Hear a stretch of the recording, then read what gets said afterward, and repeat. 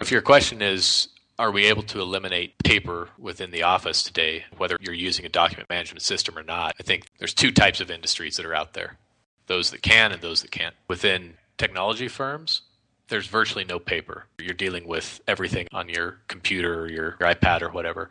But then I also deal with folks who are in the healthcare industry and anything that's related to government. You have to have a paper trail everywhere you go. And every year there's more and more paper.